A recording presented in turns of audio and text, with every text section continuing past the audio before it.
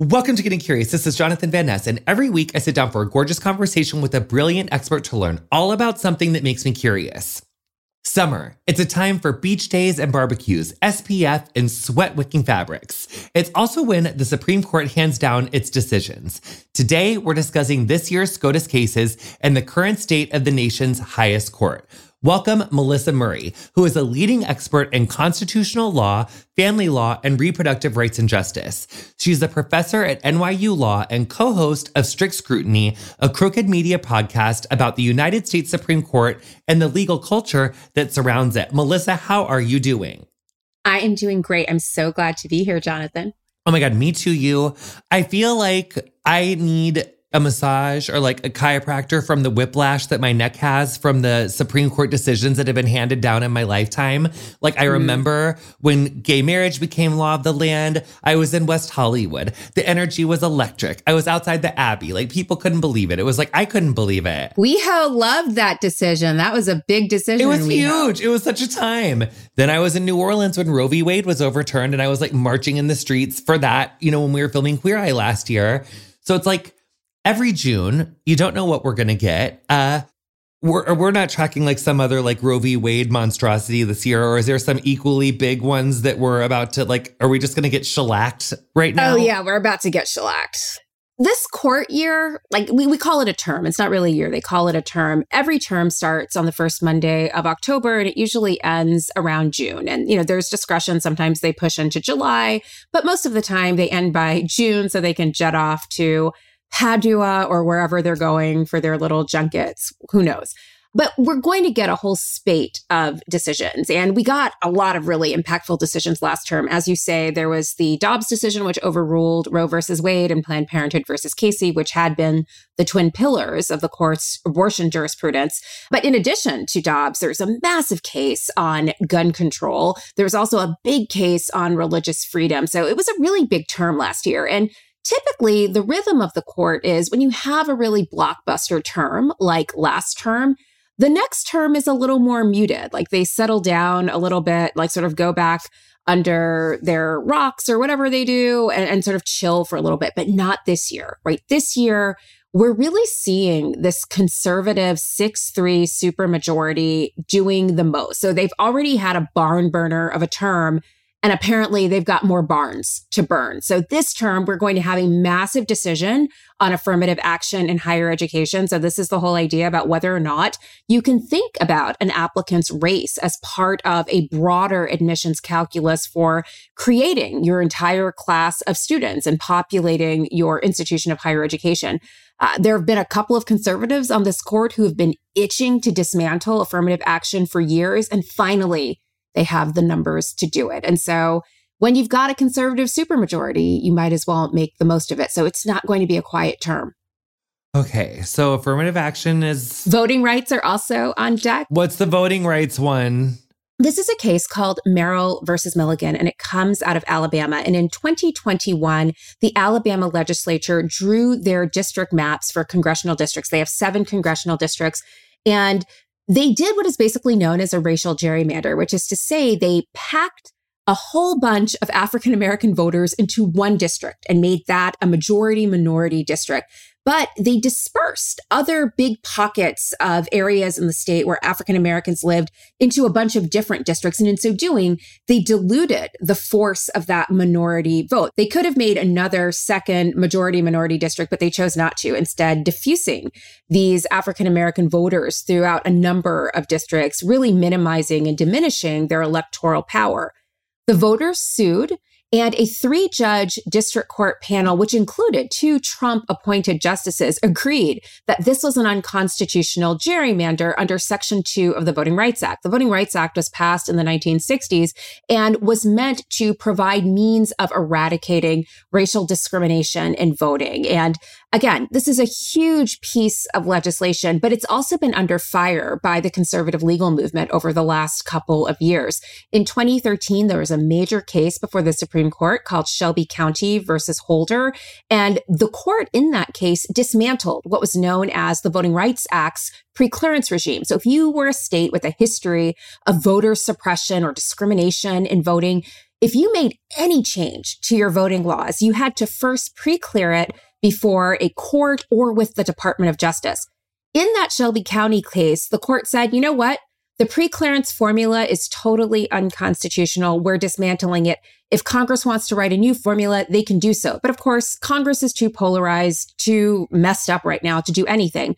So they never created a new pre-clearance formula. And as a result, the pre-clearance regime basically died. It's why you're having all of these new, really draconian voting laws that say you can't give people water in line, or you can't give people snacks while they're waiting in line to vote. There's nothing there to stop the states from passing these laws that are intended to deter people from voting and to suppress the vote, certainly among certain communities.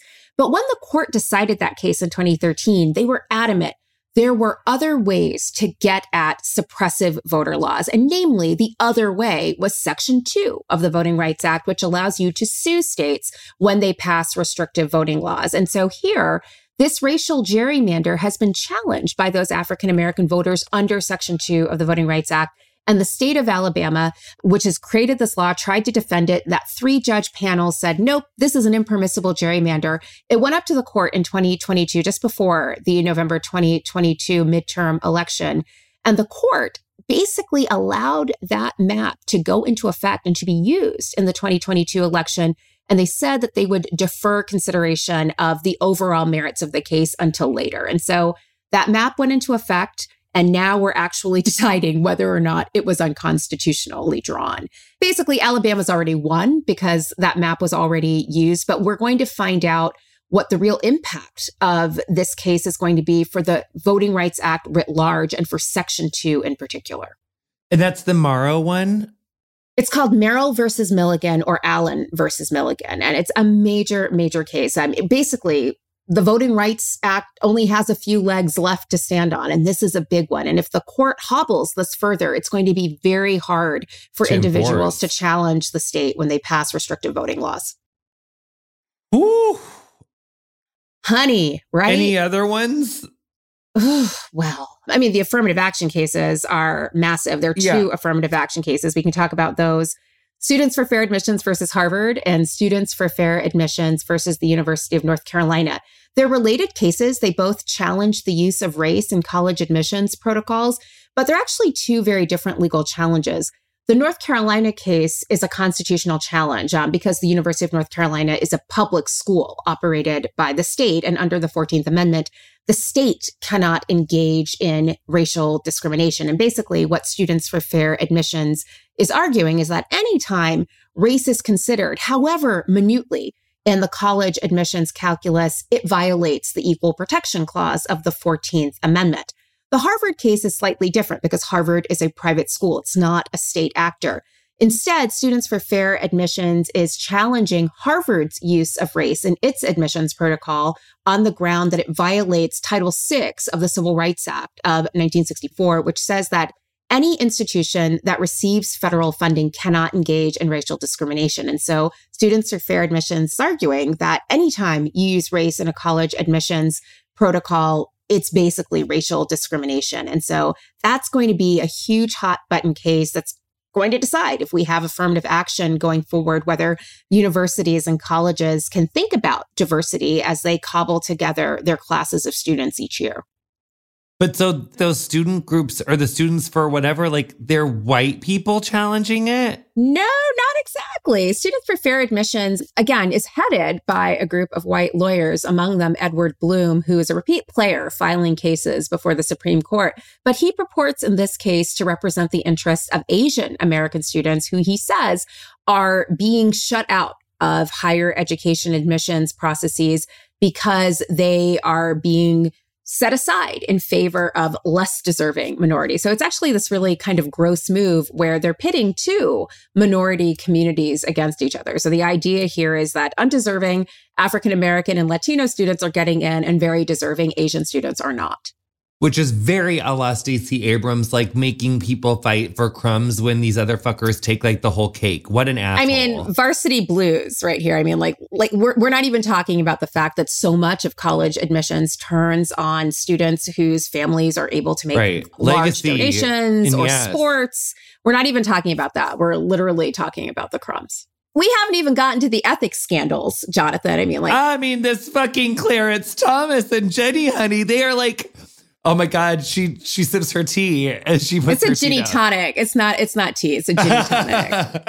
It's the drink of summer. It's what you want to drink when they're handing down these decisions. I literally lost all control of my questions because sometimes when you're witnessing whatever we're witnessing, things get overwhelming. So last year, the Supreme Court overturned the constitutional right to abortion. A year later, what's the impact of the fucking goddamn fucking Dobbs decision? This Supreme Court should be understood in Marvel Universe terms. This court was like Loki, unleashing a raft of chaos with that decision. Nothing but chaos and confusion has followed, which is really funny because when the court decided Dobbs, one of the things it said it was doing was that it was resolving this question of what states could do by restoring this question to the states and to the people. And it was settling this conflict that the court in Roe versus Wade had essentially engendered and had allowed to sort of overwhelm the judiciary for almost 50 years. But this decision hasn't settled anything, and it certainly hasn't quieted the dockets of the federal courts or the state courts. It's actually created even more litigation as we now try to figure out what can states do? What can they prevent other states from doing? What can happen if you are a person who needs an abortion because you're miscarrying? All of this is up for grabs right now. Doctors are trying to figure out, where does their medical judgment begin and the law end? What's permissible under these new and ever more draconian abortion laws? So this is a decision where the court was like, we're going to fix some stuff. And they didn't fix anything. They actually created an even bigger headache. And the sad part about it is that a lot of pregnant people are going to die because of this decision. It sounds hyperbolic, but it's the truth. We've heard about women in parking lots waiting to see if their conditions worsen so that they can get an abortion because they have some sort of complication with their pregnancy, and hospitals being really cautious because they don't know what they're permitted to do. Can they terminate a pregnancy under these conditions, or does it have to be really dire? The law is unclear because, wait for it, it's written by a bunch of guys who don't have medical degrees, and nobody really knows. So this decision has just unleashed a raft of chaos. We're dealing with it now. There are lawsuits that are being filed on behalf of women who suffered dire health consequences as a result of their inability to secure abortions that were necessary to deal with pregnancy complications. I heard about some of those laws that were being brought up with Dr. Jackie Antonovich on the podcast. She's this amazing historian of abortion and reproductive rights in the American West from the early 1800s and 1900s. But one of her big things that we thought was super interesting was that she talks about how Justice Alito talks about how abortion isn't based in this country's history. And so it's not a guaranteed right to protection. But then she was saying how Benjamin Franklin had abortion recipes in his diary, and just abortion in the 1700s and 1600s looked more like midwives giving you concoctions to terminate a pregnancy. But people were absolutely trying to control their reproductive health care, access reproductive health care, talk about family planning. These aren't new conversations. They actually go back a really long time. But it seems like the justices, or at least the ones that voted to overturn Roe, have a fundamental misunderstanding of history. I love this question because the 6-3 conservative supermajority on the court is always talking about, the way we understand what rights are protected under the Constitution is if they are explicitly written in the Constitution, which is why they're always going on about the Second Amendment. You can't do anything about the Second Amendment because it's written in the Constitution. Abortion, they say, is not written in the Constitution. So if you are going to find that there is a right to an abortion, it has to be what they call deeply rooted in the history and traditions of this country. And Justice Alito, as you say, in Dobbs says, I've looked through all of these statutes and, there's nothing here that suggests there was ever a right to an abortion. All I see are these statutes that make it a crime to have an abortion. But again, you're exactly right. He's cherry picking, right? He's extolling this history and tradition methodology. But wait for it, he's not an actual historian. He's not trained as an historian. He doesn't have a PhD in history. He's just an ordinary JD, like millions of other lawyers. And he's basically engaging in selective, itinerant law office history, where he's taking the history that works for him and really using it, and ignoring all of the history, like the history that you've been talking about, that doesn't work for his case. And, that's an unfortunate place for us to be in, where the court is essentially saying our understanding of rights depends on history, but no one is really trained to actually excavate what the history is. And we have Justice Thomas last term in that gun rights case saying explicitly, not all history is created equal. And you can imagine what that might mean. So again, we're in a really interesting time where they're privileging and prioritizing history, being really selective about the history that they do use, and not really taking into account that there are large swaths of time in our history where individuals who we would now consider rights holders weren't even part of the conversation at all. And they're so fucking comfortable to talk about the history. Exactly. We're basically prioritizing a history where this country operated under a severe democratic deficit, where women were not allowed to participate in these political debates, where people of color were not allowed to participate in these political debates, but we're making decisions based on that past that now impact the present, where these individuals, these women, these people of color are very much a part of the body politic, and these decisions impact them profoundly. When you think about these laws that seek to restrict education around race, I didn't learn that Black women didn't even have the right to vote in the United States until 1965. One thing I did not learn at all when I was in high school, and I imagine there are a lot of my contemporaries who are in a similar position, was, we studied the Civil War. We studied a little bit of Reconstruction. We never studied the 14th Amendment, certainly not in the way that we studied the founding and the drafting of the original Constitution in 1787.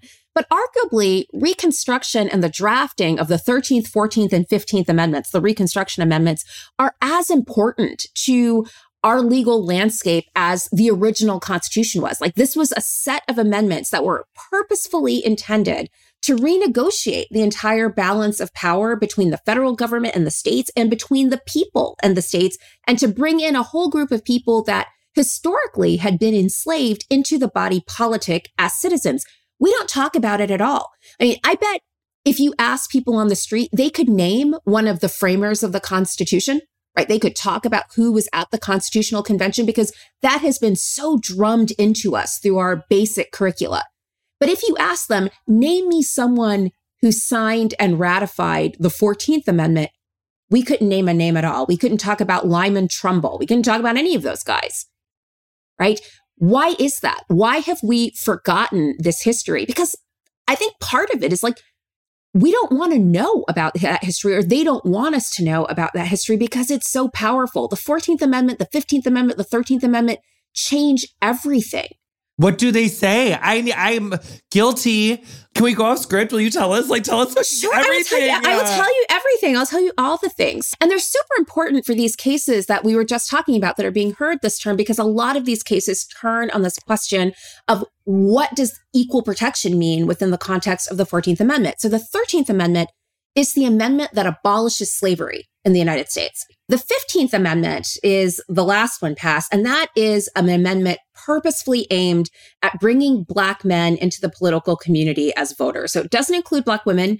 White women actually were very upset because they wanted this moment to extend the right to vote to them as well. But it stopped short. It only enfranchised African-American men. It wouldn't be until 1920 with the 19th Amendment that women were formally given the right to vote. And as you say, it actually took a little longer for Black women to be allowed the right to vote.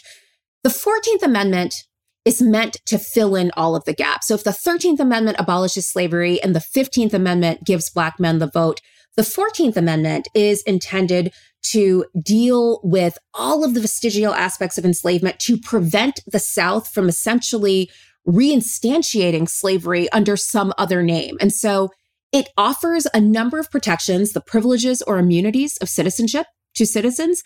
It provides for birthright citizenship, something slaves had not had, even though they were born in the United States. A decision by the Supreme Court called Dred Scott said that they could not be full citizens. And it also provides for equal protection of the laws and due process of laws, right? So it's a really full-bodied amendment that's intended to provide all of the trappings of citizenship and to essentially transform formerly enslaved people into citizens. we don't even talk about what that might mean.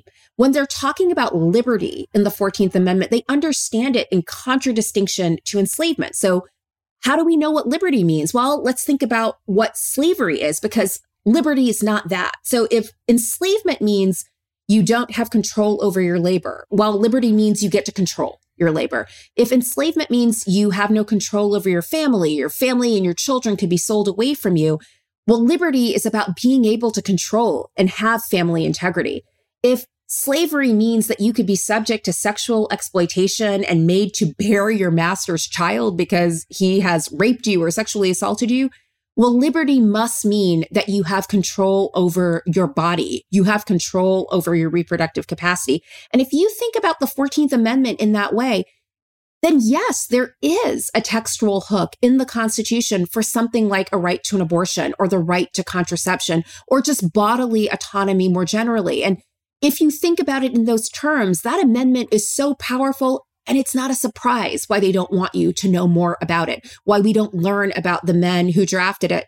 It's a right to HIV medication. Everything. I live in Texas and they're trying to take away, they're trying to take away like PrEP access and like make it so that like employers don't need to provide like ART therapy or like PrEP because it like encourages homosexual behavior. But it's like, isn't freedom of religion like your ability to practice your religion? Like, I feel like other people's... That's the First Amendment. So that's one of those amendments written down. And so they're usually very robust in their protections of the First Amendment. And the Supreme Court this Supreme Court has really expanded our understanding of what religious liberty can be. But interestingly, they seem to be pulling back a little now that people are getting hip to it, are like, you know what? My religion actually demands that I have an abortion in circumstances where my life is in danger. And like, if it's between me and this potential child, like my religion says I am to be saved.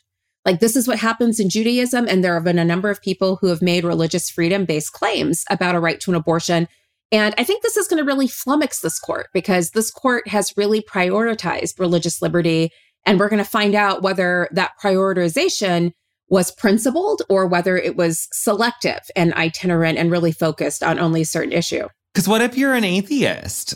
Isn't like my right to not practice a religion or like aspire to your faith or like your idea of morals? Like, what if I don't believe like any of that? So like, I don't want this zygote in me. We're going to find out. I mean, this is a court that's really sort of prioritized religious freedom, usually in cases that are brought by Christian evangelicals who argue that state laws that prevent certain funding from going to religions violate their religious freedom. So they've really expanded the understanding of the free exercise clause of the First Amendment in these cases dealing with Christian evangelicals. So the Masterpiece Cake Shop case, which you might be familiar with, of course, which is when that evangelical baker refuses to provide cakes for gay weddings and argues that when he is forced to do so under a state level anti-discrimination law, it's basically like being forced to say he supports gay marriage, which his religion prevents him from doing.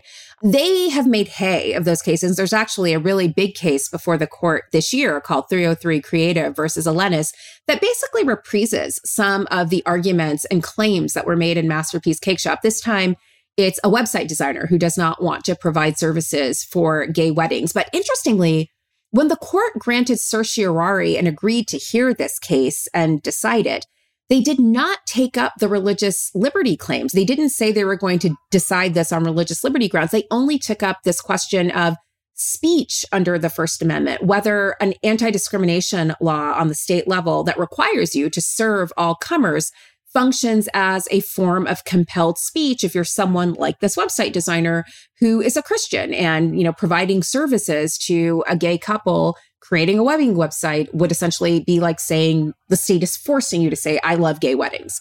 So they didn't actually take this up on religious liberty grounds, but rather on compelled speech grounds. And it might be because, Jonathan, they're worried that this religious liberty argument is now going to be used by other people, like to advance pro-choice interests or to advance other kinds of interests like the ones you were talking about. So maybe they're holding up on religious freedom for now. Okay, but wait, I'm taking a hard right. I saw this fucking So is the court. Oh my God. And she's a comedian too. Get out of my face. Okay, wait. But stay in my face forever because I'm obsessed with you. So wait, I saw this article yesterday about Ron DeSantis and he is allowing this new law in Florida that allows doctors to be like, oh, you look gay. I don't agree with your lifestyle. It's like, I'm not going to treat you. But if you're coming into an ER and you are wearing like a Drag Race t-shirt and your liver's like hanging out because you were in a car accident, then I guess they have to treat you like if it's like a life or death situation, they're saying, but not if it's like a casual walk-in. Again, this law is very vague, so it's left up to interpretation, but they're literally like legalizing visual discrimination from being like, you look too gay, or you look like a lesbian, like, or like you're trans, so I don't agree with your lifestyle choices. The fuck is going on down there? But I mean, I live in Texas too, so it's like just as bad here, but what the fuck? Is this going to be able to stand? Is this law going to stand? It's very much like the abortion law, if you think about it. I mean, this idea that abortion is supposed to be available in circumstances where the health or life of the pregnant person is at risk, but that's perhaps a subjective value. Like, how endangered do you have to be in order for a doctor to be like, okay, we're calling it and we're doing it now? It's the same kind of thing here. Like, if your liver is hanging out, but you're wearing a RuPaul Drag Race shirt, like, I don't know. Like, is that a life or death situation? It really kind of depends and is subjective.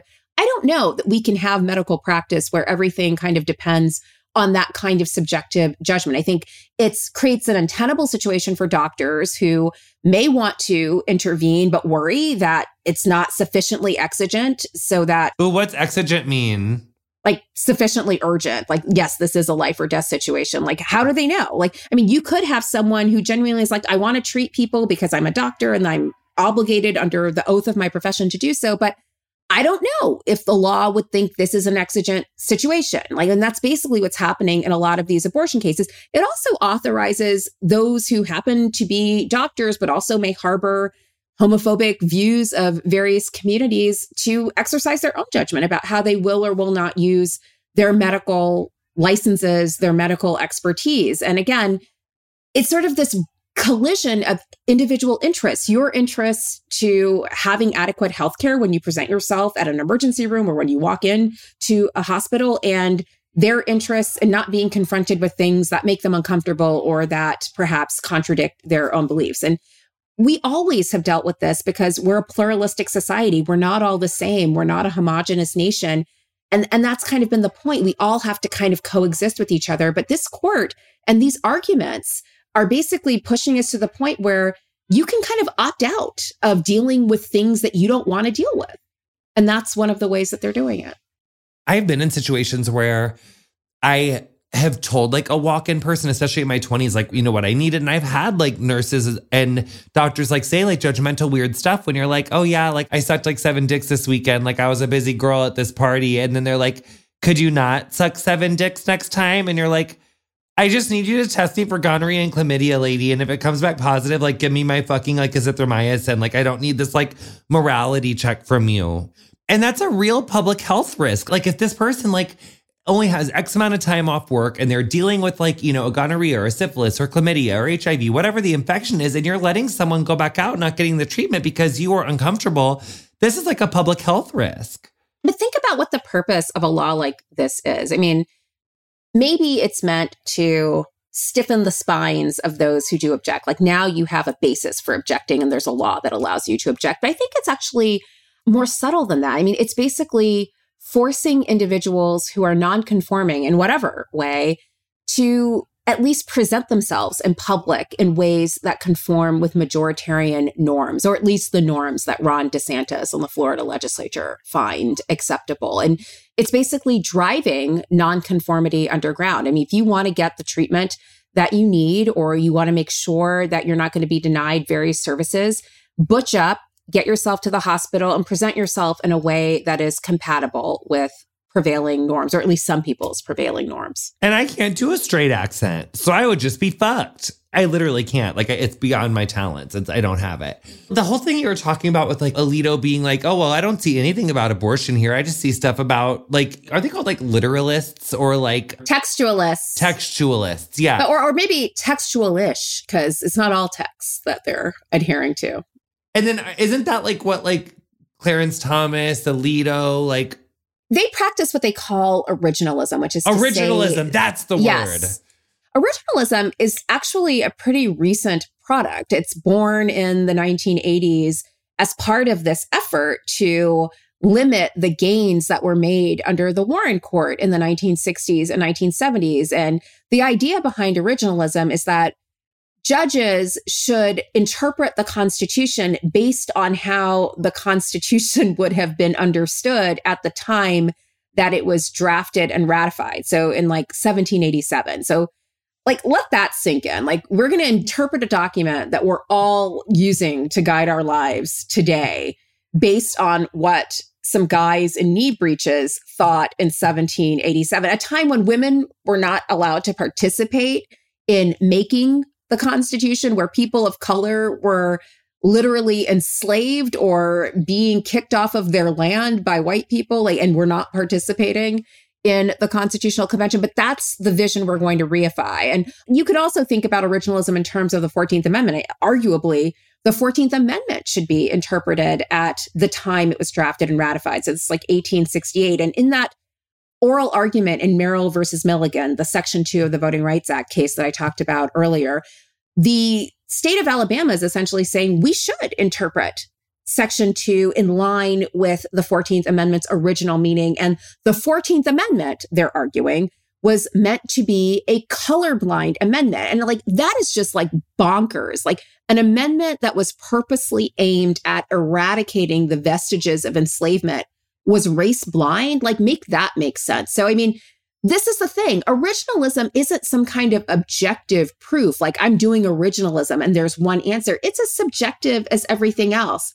It's smoke and mirrors. It's mental gymnastics. It is. They argue that originalism was a means of restraining judges' subjectivity, that during the Warren Court era, the judges were just making up rights left and right. They were just doing whatever they wanted to do. And if we just get them to hew to the original meaning of the Constitution, we won't have all of this subjectivity. We won't have them imposing their own views of what is good on the rest of us. But meanwhile, they're imposing their views. Like, these new people are imposing their views, and they're like the Spider-Man meme where they're just going like that. I mean, like, originalism does not yield objective answers. Like, it can yield the answers that some conservative majority want. And so, for example, in the gun rights case from last term, Justice Thomas wrote that decision. It came out on his birthday. Happy birthday to him.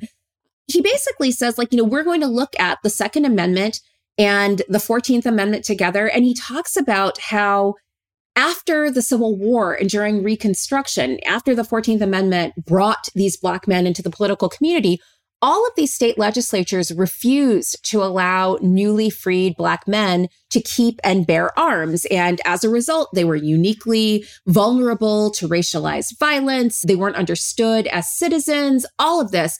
And he basically says, like, part of what we're doing in expanding this understanding of the Second Amendment is like we're bringing it in line with that original understanding that the 14th Amendment and the Second Amendment were supposed to convey in the Reconstruction period. And we're remedying this injustice that was done to Black men. I mean, this is really the interesting Jedi move, because for years, gun control advocates have argued that gun violence has been borne disproportionately by communities of color. And so what Justice Thomas is doing is essentially turning that logic on its ear by saying it's not a racial justice move to limit guns. It's actually a racial justice move to give everyone a gun.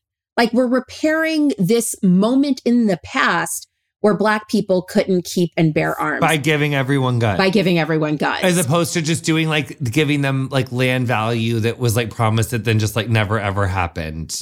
I mean, 50 acres and an AR-47 or whatever it is. Who knows? I mean, give me the 50 acres. It's probably worth more now than a fucking AR-57. But this is the interesting thing, Jonathan. They're using this kind of racialized logic, racial justice logic in a lot of their cases, which is really interesting. So in the abortion case from last term, there's this really interesting footnote 41. Go back and look at it, where Justice Alito talks about this idea that is being offered in some conservative circles that those who want more liberal abortion laws are bent on eliminating African-American reproduction, that the majority of fetuses that are terminated, he says, are African-American. So in this interesting way, part of the logic for withdrawing the abortion right, for curtailing the abortion right, is this idea that we are preventing a racial genocide of African American children. So we're taking away women's rights in the name of racial justice.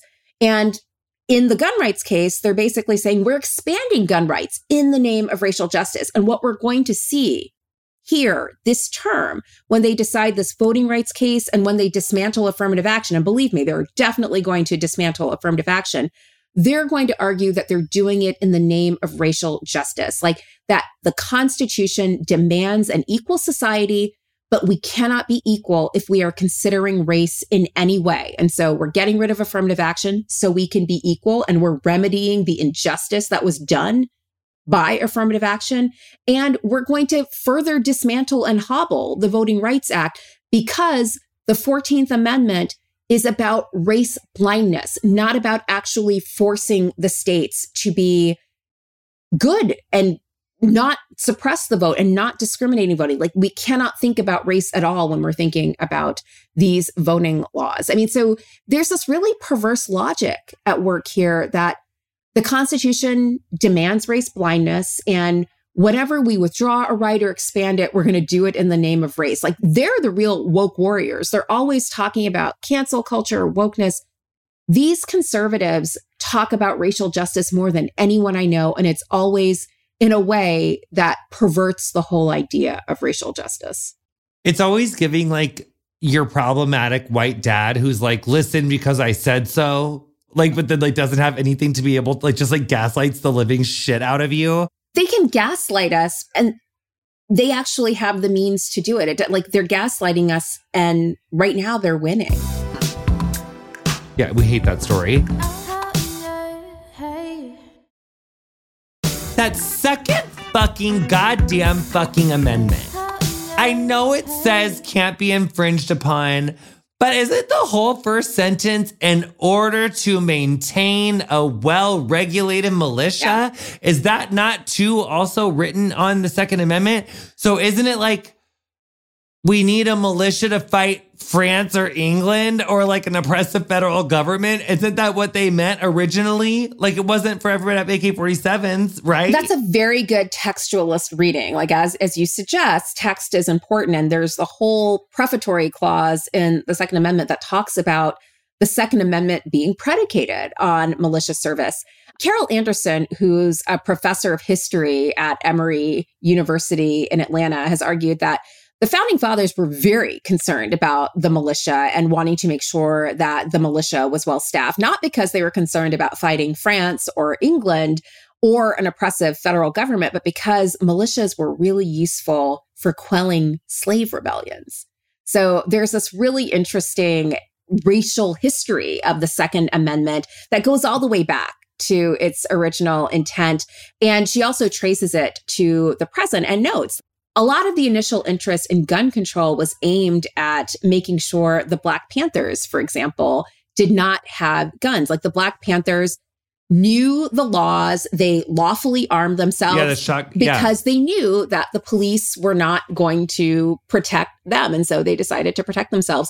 In California, the initial gun control laws were actually aimed at taking guns out of the hands of the Black Panthers. And this is the kind of history that Justice Thomas kind of sort of selectively deploys. So he'll talk about the effort to take the guns out of the hands of the Black Panthers, but he won't talk about this earlier history where the whole interest in the Second Amendment is about keeping slaves down and stopping the slaves from rebelling. So, but these justices just don't give a fuck. We don't care that the Second Amendment really says, like, in order to maintain. You said it was predicated on being in a militia, but where are these men that blow their wives' brains out in this domestic abuse and these gunmen and gunwomen and gun people? Where's their militia? Jonathan, you're exactly right. And for years, the Second Amendment was interpreted as like there could be limits on it. Like, you had this broader right in the context of militia. In 2008, there was a case called DC versus Heller. This was the case that kind of opened up the door to this more expansive understanding of the Second Amendment. Justice Scalia wrote the majority opinion for a 5-4 court. And he essentially said that the prefatory clause, the militia clause, was sort of surplusage. Like, it wasn't meant to mean anything, which is, again, so wild if you're saying that, all we do is textualism. We're looking at the plain meaning of this document. Like the document says all this stuff about a militia. And he's just like, they were like, just put that in there. It doesn't mean anything. I mean, it's basically what he says. It was mere surplusage and wasn't meant to limit the force of the operative clause, which is about keeping and bearing arms. And so, he kind of just jettisons a whole set of precedents that really limit the scope of the Second Amendment on the view that it's most robust in the context of militia service. And in other contexts, the state has the latitude to regulate the keeping and bearing of arms. Scalia blows that out of the water. Like, militias mean nothing, doesn't matter. And now we're beginning to see the court continuing to push the envelope on that. So they pushed the envelope in that case last term. The case is called Bruen. This is the decision that Justice Thomas wrote, where he's like, we need to think about gun control regulations in a kind of history and tradition way. So if there is a gun control regulation, we have to think about, would this kind of regulation have existed and been okay at the time the Second Amendment was drafted and ratified back in the 1780s? And so with regard to your example, laws that prohibit those who are either accused of or convicted of domestic violence from keeping and bearing guns, there have been a couple of lower court cases that have followed the court's decision in Bruen and have said, well, this law that prevents guys who are engaged in domestic violence from having a gun, like, were there any analogs to that in 1787? No. So I guess this is invalid. He can have a gun. Well, ask yourself, why didn't we have regulations prohibiting? Because women weren't even considered. Because women weren't considered. Domestic violence wasn't a crime. Like, you could legitimately beat your wife as long as you didn't kill her. And that's why we didn't have these regulations. But it's just like this sort of bonkers deployment of history. Is there any way for us to retry that case? Like, now that Scalia's dead as a doornail, just deader than... The way to retry that would have been to give Merrick Garland a Senate hearing and have a progressive 5-4 majority on the court. Wow. Yeah. Okay, so when a Supreme Court justice gets nominated and they do their Senate confirmation, there's always like that big, I don't want to answer that question because I, have to be impartial. And there's this idea of impartiality in the court. But then we obviously see that that doesn't actually translate because everyone's always bringing their fullness of their lives into the court. Does this idea that judges are supposed to be impartial, does that come from fact? Is that just obviously a misnomer? So, the idea that judges and courts are supposed to be impartial comes from this idea that the law is a kind of objective tool, that, the law just sort of plays it straight down the middle. It's not Democrat, it's not Republican, it's sort of straight down the middle. It also stems from the idea that the court is unlike the other branches of the federal government. The other branches are political branches. Like, Congress is elected by the people, represent the people. The president's elected by the people, represents the people. The court doesn't necessarily represent the people at all. Like, justices are nominated by the president and confirmed with the advice and consent of the Senate. But other than that, they're outside of the political process. And being outside of political process is supposed to insulate their decisions, allow them to be independent. They're not beholden to any political party in any way, or allegedly. That's how the logic goes. And so, that's important for the court because, unlike the president and Congress, the court doesn't really have a way to enforce what it does. So Congress, when it passes a law, if someone doesn't adhere to it, they have plenty of enforcement mechanisms for dealing with that. They can throw you in jail. They can cut off your funding. They can do all kinds of things. And the president, if you don't comply with the laws, if you don't comply with following the rules, the president can send the National Guard in. This is what happened in Little Rock when the South was not complying with desegregation. The president sent the troops in. The court doesn't have an army, though, and the court doesn't have the power of the purse. It can't make us obey. The only thing that keeps us obeying the court is our own view that what the court is doing is somehow legitimate, right? So the court's big weapon is its own institutional legitimacy. And for centuries, it has jealously guarded that institutional legitimacy. The court wields the power of judicial review. It can strike down acts of Congress, acts and laws that the people's representatives made. but it hasn't done it that often. The first time the court ever struck down an act of Congress was in the 1800s with Marbury versus Madison, when it announced the power of judicial review. It didn't do so again until it struck down the Missouri Compromise in Dred Scott versus Sanford. So they exercise, or at least they have exercised their power very judiciously. They try to keep sort of in line with the people. Like their decisions aren't necessarily so far outside of the fray, nor like so far in the other direction. They try to sort of keep to the middle, I think, in order to sort of maintain this institutional legitimacy. In this moment where so many of the court's decisions seem out of step with where the country and the people are, is really where you find the court in a really difficult position. Like 70% of Americans want a right to an abortion. They believe the Constitution protects the right to an abortion, and they're very critical of this decision.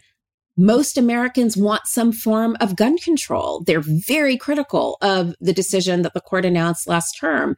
Like, I'm not saying the court follows public opinion, but it has to be attuned to public opinion because it depends on the public trust in order for it to have its legitimacy. And of course, it depends on having the public's trust. And it's, if that is lost, it's really problematic, which is why these recent ethics scandals are so damning for the court. Like the idea that the court is not only enmeshed in perhaps politics, but perhaps people are influencing justices, that doesn't do anything to ensure the public trust, and it actually diminishes the court's institutional integrity. So, it seems like the court is broken. Like, I think especially in light of the corruption that like Clarence Thomas has been engaging in, and I'm sure he's not the only one. And I was just reading in the news that like they showed this rare unanimity. Yes, thank you. They were all like, none of us are down for like you all reviewing our shit. Like they were all like, nope. So I'm sure like we're all doing a little bit of higgledy-piggledy, like, but I'm sure everyone's like, not all higgledy-piggledy is created equal, as Clarence Thomas said. Well, so we should be clear. There has been no corruption that's been proven. What we do have here is some really bad optics, right? So, and again, it's not just Justice Thomas. Like this has been bad for like at least a year. So there was reporting back in November of 2020 by Joe Becker and Jodi Kantor of the New York Times about what is essentially an influence campaign that this conservative group waged, where they were basically matching some of their very wealthy donors with justices to socialize with and like become friends with the justices. And then, the wealthy people would invite the justices to their homes in Jackson Hole, whatever. And they would strike up these friendships. Like it's sort of like Hinge, but for justices, like super weird. This conservative influence campaign was so well funded, so massive that they actually bought a building across the street from the Supreme Court for, I think, some absurd amount of money, like a $30 million building, so that they would have an opportunity to be able to easily mix with the justices in these sort of happenstance ways. That's a really concerted influence campaign. And, nobody knows if they actually were able to have the kind of influence that they sought with the justices, but just the fact that this is happening, that they are, buying influence at the Supreme Court Historical Society, which is a separate organization from the Supreme Court, but which the justices attend quite regularly because they want to have this kind of FaceTime with the justices, is just weird. And the optics are poor for the public trust. So that was already being reported on in November, well before we found out that Justice Thomas is like Fergie from the Black Eyed Peas, and he wants the glamorous life, and he's on, private jets and going to the Galapagos and hanging out at Harlan Crow's Adirondack Resort in the summers and getting his private school tuition paid for. We didn't even know about that. So that doesn't qualify as corruption? Like getting $150K of tuition paid and you never reported it? We don't know if there's a quid pro quo here. Excuse me. I made a fun. So it could just be a gift. It could be a gift. We don't know. But it doesn't actually matter, though, for the ethical part of this, because the appearance of impropriety is as bad for the court as actual impropriety. I don't know if Justice Thomas is selling his vote. Maybe he's not. Maybe this is really just his good friend who does really good friend things, like fly you around in a private plane and pay for your kids' private school tuition. We don't know if there's any actual corruption, but it doesn't have to be actual corruption. Just look really, really shitty for the court. This is a public institution that depends on the public trust. This is really, really bad. And the problem for the court is that there's no one who's going to stop him. I mean, Justice Thomas and all of the justices are essentially like Sheree Whitfield from The Real Housewives of Atlanta. Who gonna check me, boo? Nobody. So what about court packing? Is that a way we could hold them accountable? Well, like, you could pack the court. If we took the House, the Senate, and somehow Biden, I don't know. That's a lot of things to have happen. I mean, like, court packing so requires a completely different political composition in the political branches to make something like that happen. The only other time court packing has even been on the table was during Franklin Delano Roosevelt's administration, when the court was invalidating all of his provisions for the New Deal, and he threatened to pack the court. He actually had a Democratic Congress who would have been on board with his domestic agenda, but even the Democratic Congress was like, oh, dude, that's a bridge too far. They weren't likely to support court packing, but it was the threat of court packing that actually brought the court in line. Again, like, the court's like, okay, like, you're serious, you're pretty mad, like, maybe we'll get in line on this. I don't think court packing is something that's going to happen right now, especially given the kind of polarization that we see in Congress. But Congress has other things that they could do. They just don't seem to be willing to do them. Like what? So Congress can, in addition to expanding or limiting the number of justices on the court, Congress can strip the court of jurisdiction, limit the kinds of cases that it hears. How? Like, you just pass a law. The Constitution allows the court certain kinds of jurisdiction, and other kinds of cases they can hear are to be determined by Congress. So Congress can set the jurisdiction in a different way. Congress also funds the court.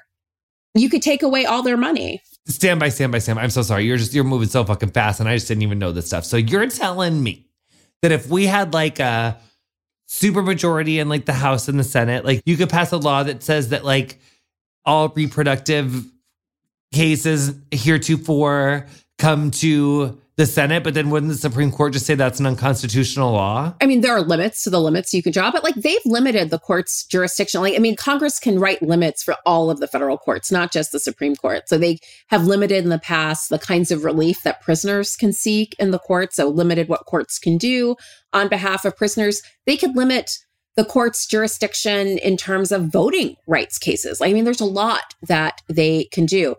Congress also has the power to fund the court. So, you know, they could say, like, listen, unless you pass an ethics reform package that you were going to enforce yourself and be quite rigorous about, we're not going to give you money for clerks. Write those opinions yourself. Do all the research yourself. We're just going to defund you.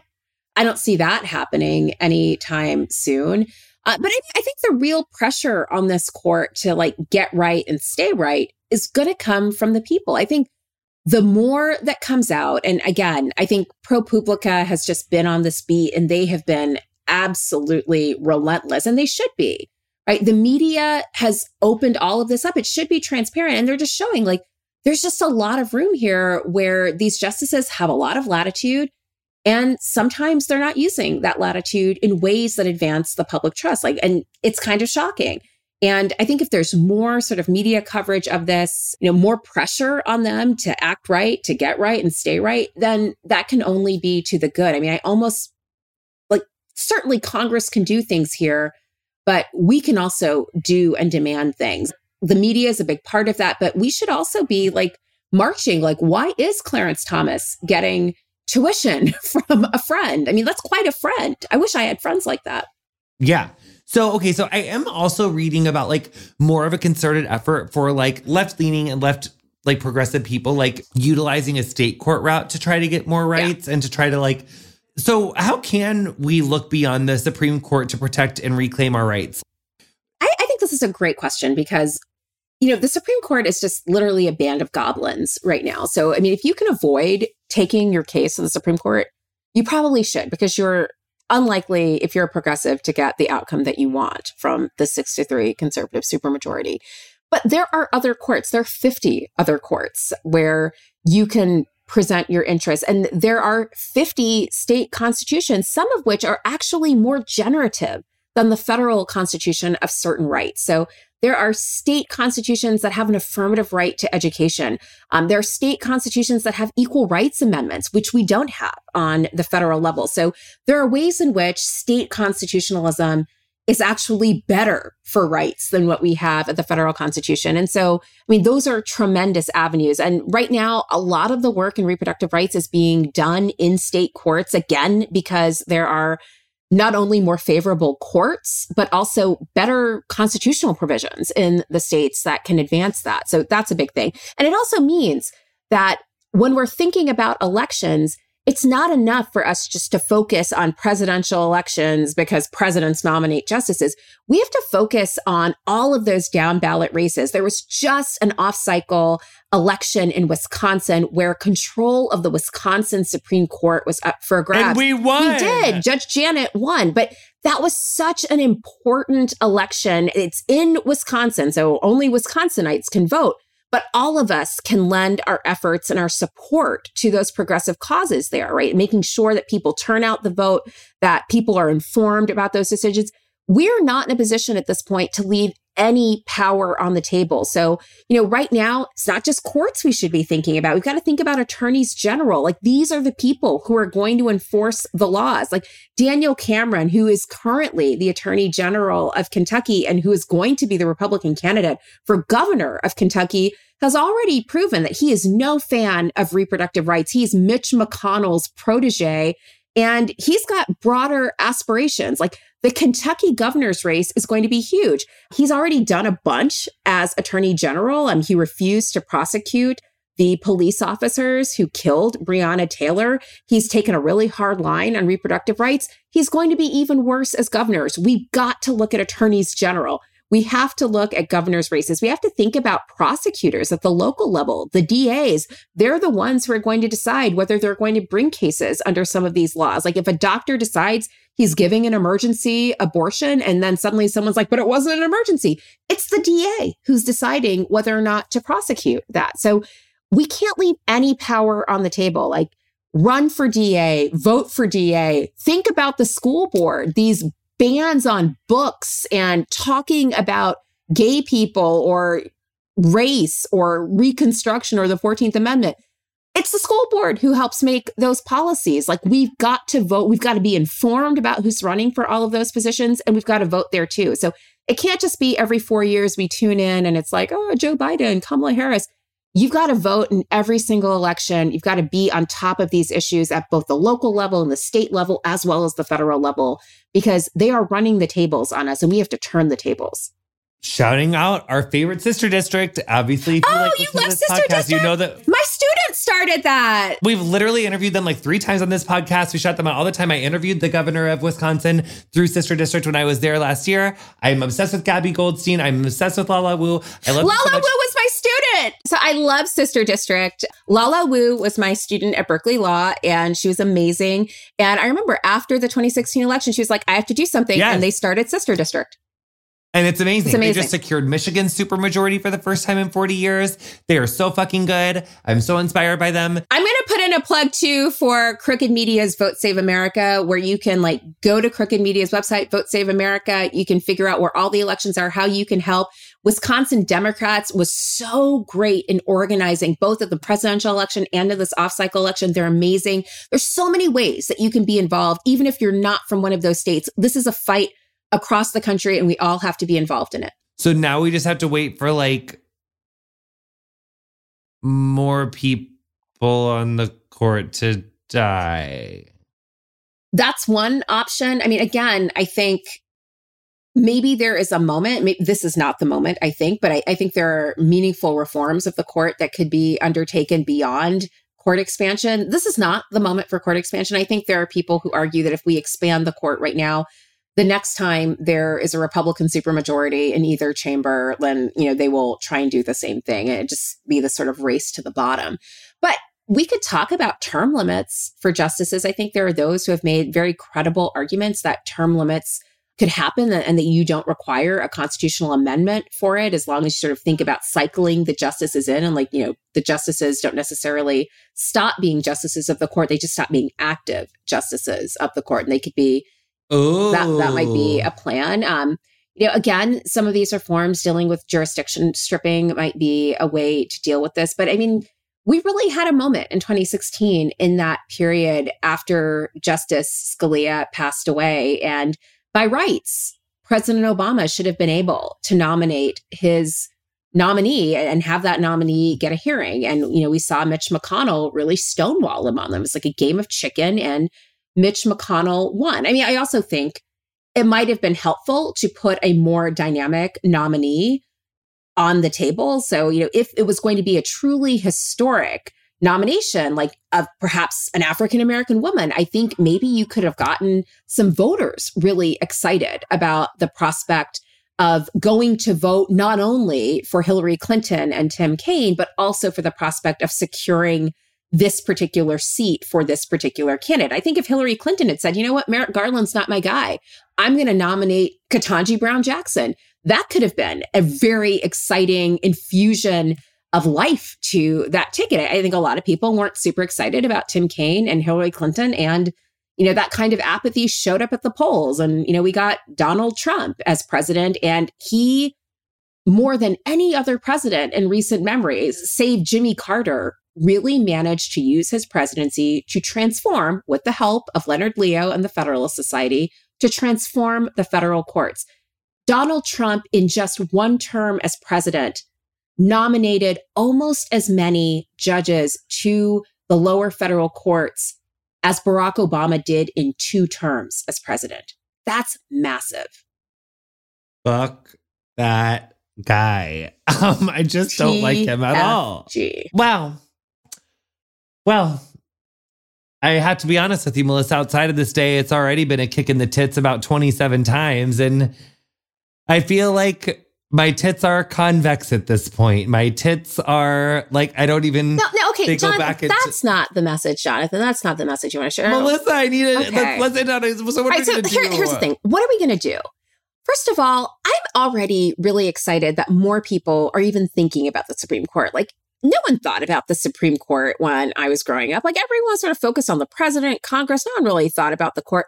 Tons of people now are thinking about the court. And that is really exciting because the work of the court is vitally important. It's the reason why we started our podcast, Strict Scrutiny. We thought people need to know what the court is doing. The court is making these decisions, and they impact your life in so many ways. You have to understand what the court is doing. So, we have tons of people tuning in every week to new episodes of Strict Scrutiny. As the court starts releasing its opinions for this term, we're going to have emergency episodes. We're going to talk about all of these decisions, and we're going to break it down. So if you care about this stuff, listen to Strict Scrutiny and get better informed about what the court is doing.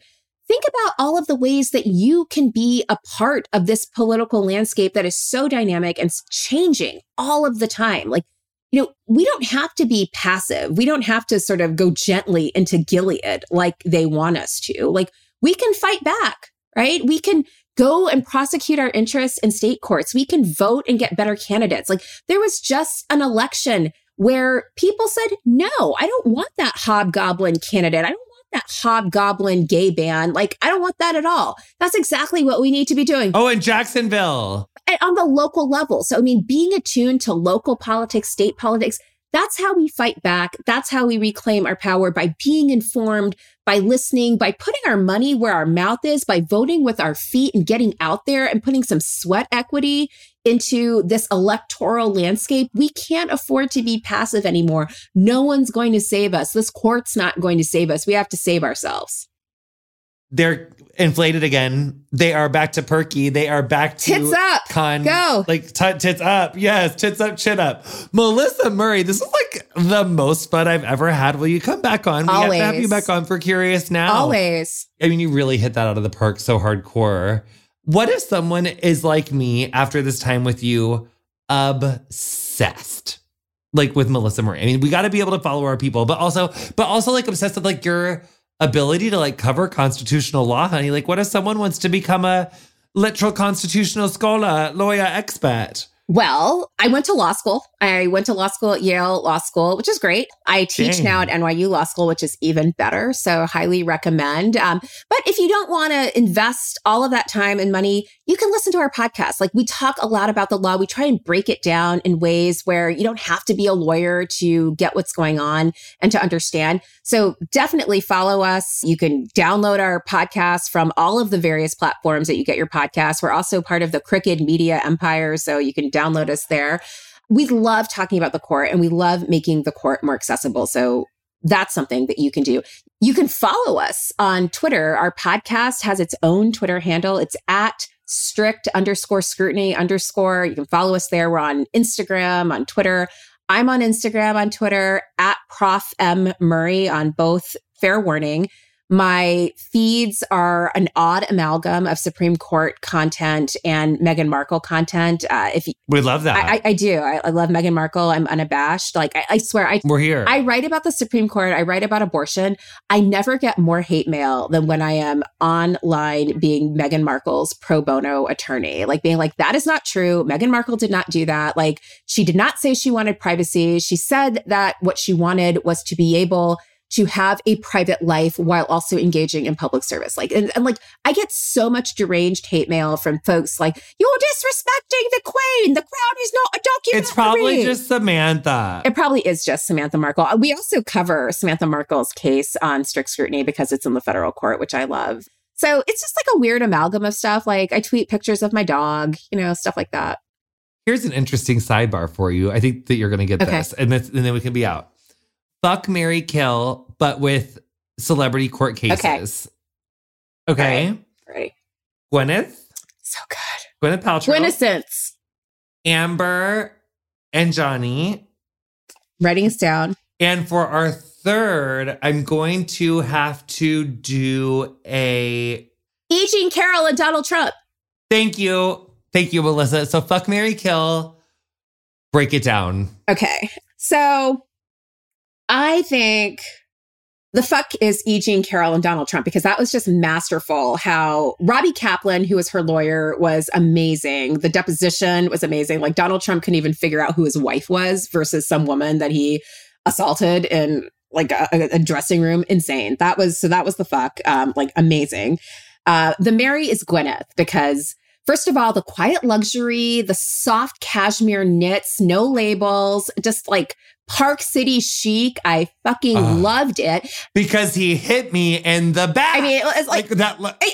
It was. And then the best was at the end, she's like, I wish you well, which was like, motherfucker, don't you ever do this to me again. Like, don't you do it to anyone. Like, so I stand. That was amazing.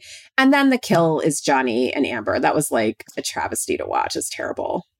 I stand by your fuck, marry, kill. So I think good. that was such a great breakdown. My only last ending note, I know I said at the beginning, but I just want to make sure we get it.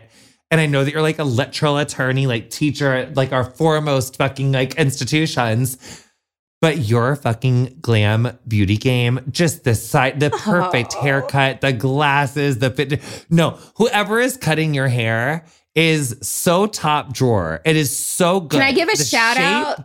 Sarah Garrity, Marquis Salon in Oakland. Sometimes I fly back to California. No, the shape She on did it. And with your glasses. I mean, and you look amazing. So please keep. Oh my God, I'm getting a covering. Queer Eye seal of approval. This is amazing. No, you look fucking amazing. It took me I thought I already said that like 4 times. I'm like not even understanding that you're surprised. I thought I voiced it. I must have just said it in my head. My children who think like my whole style is just like I have a 15. Really? Oh my God, I have a 15. They don't get it. My 15-year-old is like, are you really going to wear that? No, it's really major. She'll understand One someday day. how cool you One are. day. It's just, give her like 3 years. Like 18, I feel like she'll get it. I don't know. Yeah, 15 is like a time. I don't know. Are lawyers like Esquire? Yeah. Like, what do you say at the end? Like Esquire. Melissa Murray Esquire, darling. It was so good to chat with you. Thank you so much for giving your time to Getting Curious. This was so much fun. We have to have you back. I would on love Curious to. Now. Like, I love you so much. Love you. You guys are great. You've been listening to Getting Curious with me, Jonathan Van Ness. You can learn more about this week's guests and their area of expertise in the episode description of whatever you're listening to the show on. Our theme music is Freak by Quinn. Thank you so much to her for letting us use it. If you enjoyed our show, introduce a friend, honey, and please show them how to subscribe. Follow us on Instagram at CuriousWithJVN. Our editor is Andrew Carson. Getting Curious is produced by me, Erica Ghetto, and Chris McClure, with production support from Emily Bosick and Julie Carrillo.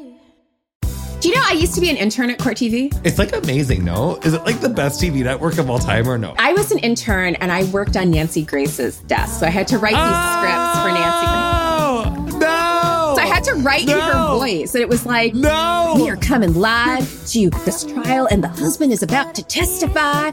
You wrote for Nancy Grace? Yeah. Not that many people can fucking say that. This is like a summer internship. Like, it was wild. On your TikTok, if you have one, the trend of like things I ate and survived, where you're like, and then it goes to Nancy Grace like reading your script, that would be like